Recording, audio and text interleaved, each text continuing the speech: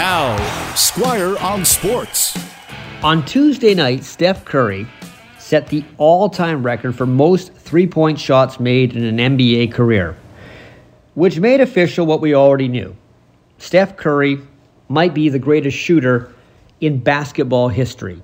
But if that's too bold a claim for you, then how about this? He's the greatest shooter since the NBA put in the three-point shot, which it did in 1979. And when they did, very few players attempted it. It was kind of seen as a novelty rather than the right way to score the ball. Teams and players were way more comfortable playing closer to the basket. Michael Jordan, for example, greatest scorer in NBA history, rarely tried a three-pointer, averaged less than 2 attempts per game during his career.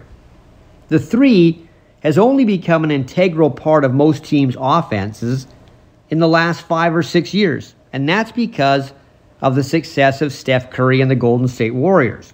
You don't need to feed the ball to a big man down low if you have a great shooter who can hit a three.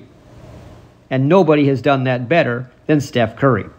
If you go back to the first season of the three-point shot, every team in the NBA per game tried only about 2.8 three-pointers. So far this year, each team tries on average 35.5 per game.